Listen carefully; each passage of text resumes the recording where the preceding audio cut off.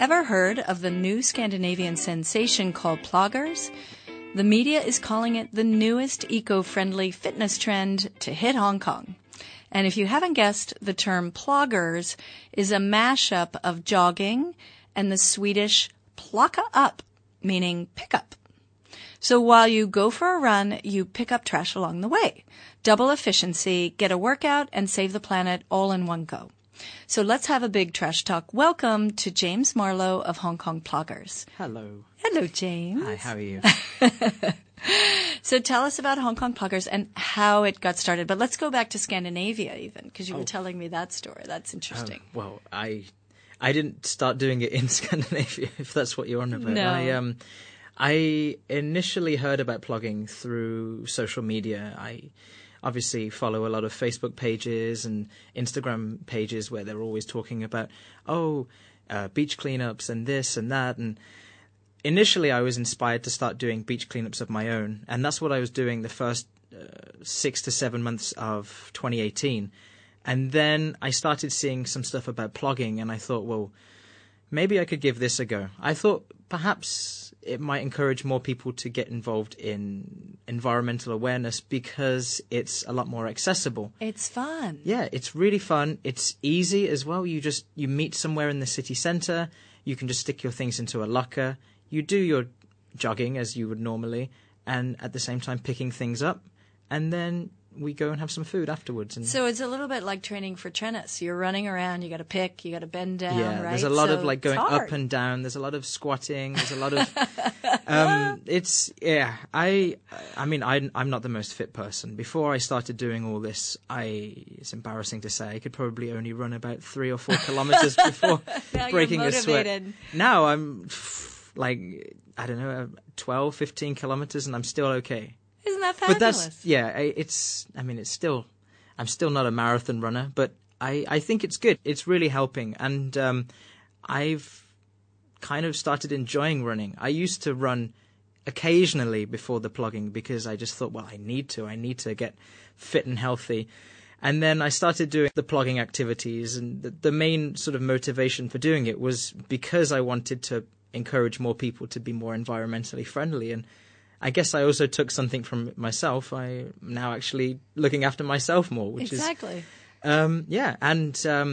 I think one of the great things about jogging around Hong Kong is that there are so many amazing things to see.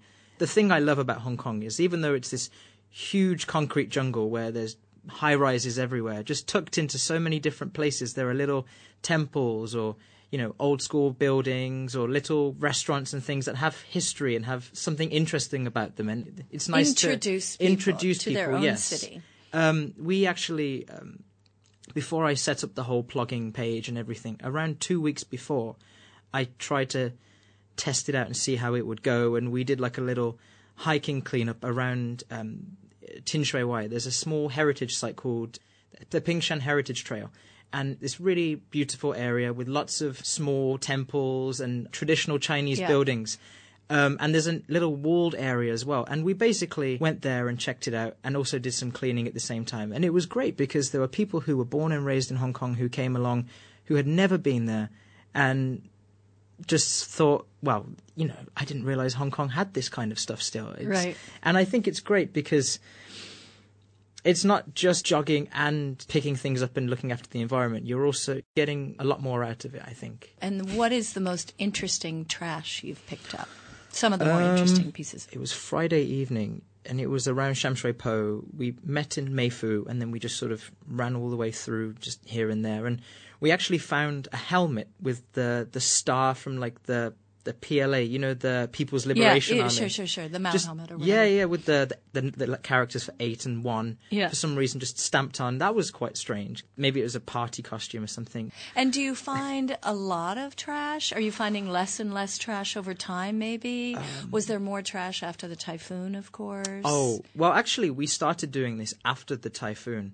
It was completely separate in terms of it wasn't related to the typhoon, but I decided that maybe it would be good to try and push cleanups more, do as much as I could, well, as much as we could, considering the aftermath of the typhoon. Most of the places that we go plogging are urban areas. So basically, most of the areas that we clean up are urban. Those areas manage to get cleaned up quite quickly. However, you do still see a lot of rubbish that just gets left behind. A lot of cigarette butts, and I'm talking thousands. Every single plug. That's the number one item that's found on beaches around the world. According to a recent article I read, it's actually the biggest polluter of the oceans. It's much bigger than straws in terms of the amount. And the thing is, people think that they're, well, not recyclable, but people think that they're not that bad. I mean, when I was at university, I sometimes would have a cigarette. I hope my mum doesn't hear this. And I honestly, for the whole time, I was in university, and everyone I know, most people seem to think it's okay just to throw them down the drain. Right, bad idea. And it's not. It's not because, it's made of plastic, and as we know, plastic doesn't. Well, it's a bit down. Tricky, right? Because if it's burning and hot, you don't want to put it in the trash. So then you tend to stamp it out with your foot, maybe, or something. What do you do with all the trash you collect?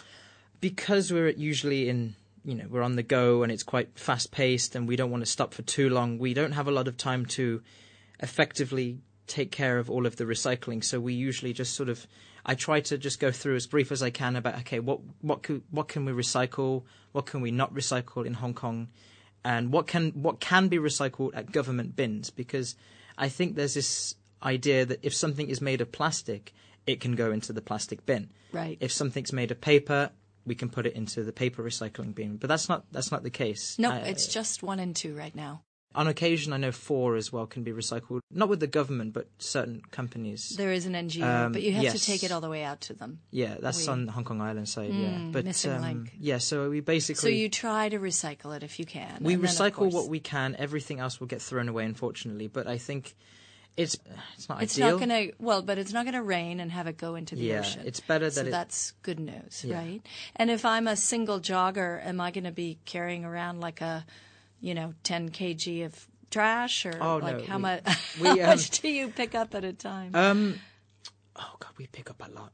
But the thing is, because we're usually plogging in urban areas, there are bins along the route. So we stop and start. We empty our bags. I purchased several dozen reusable bags that we just put everything in.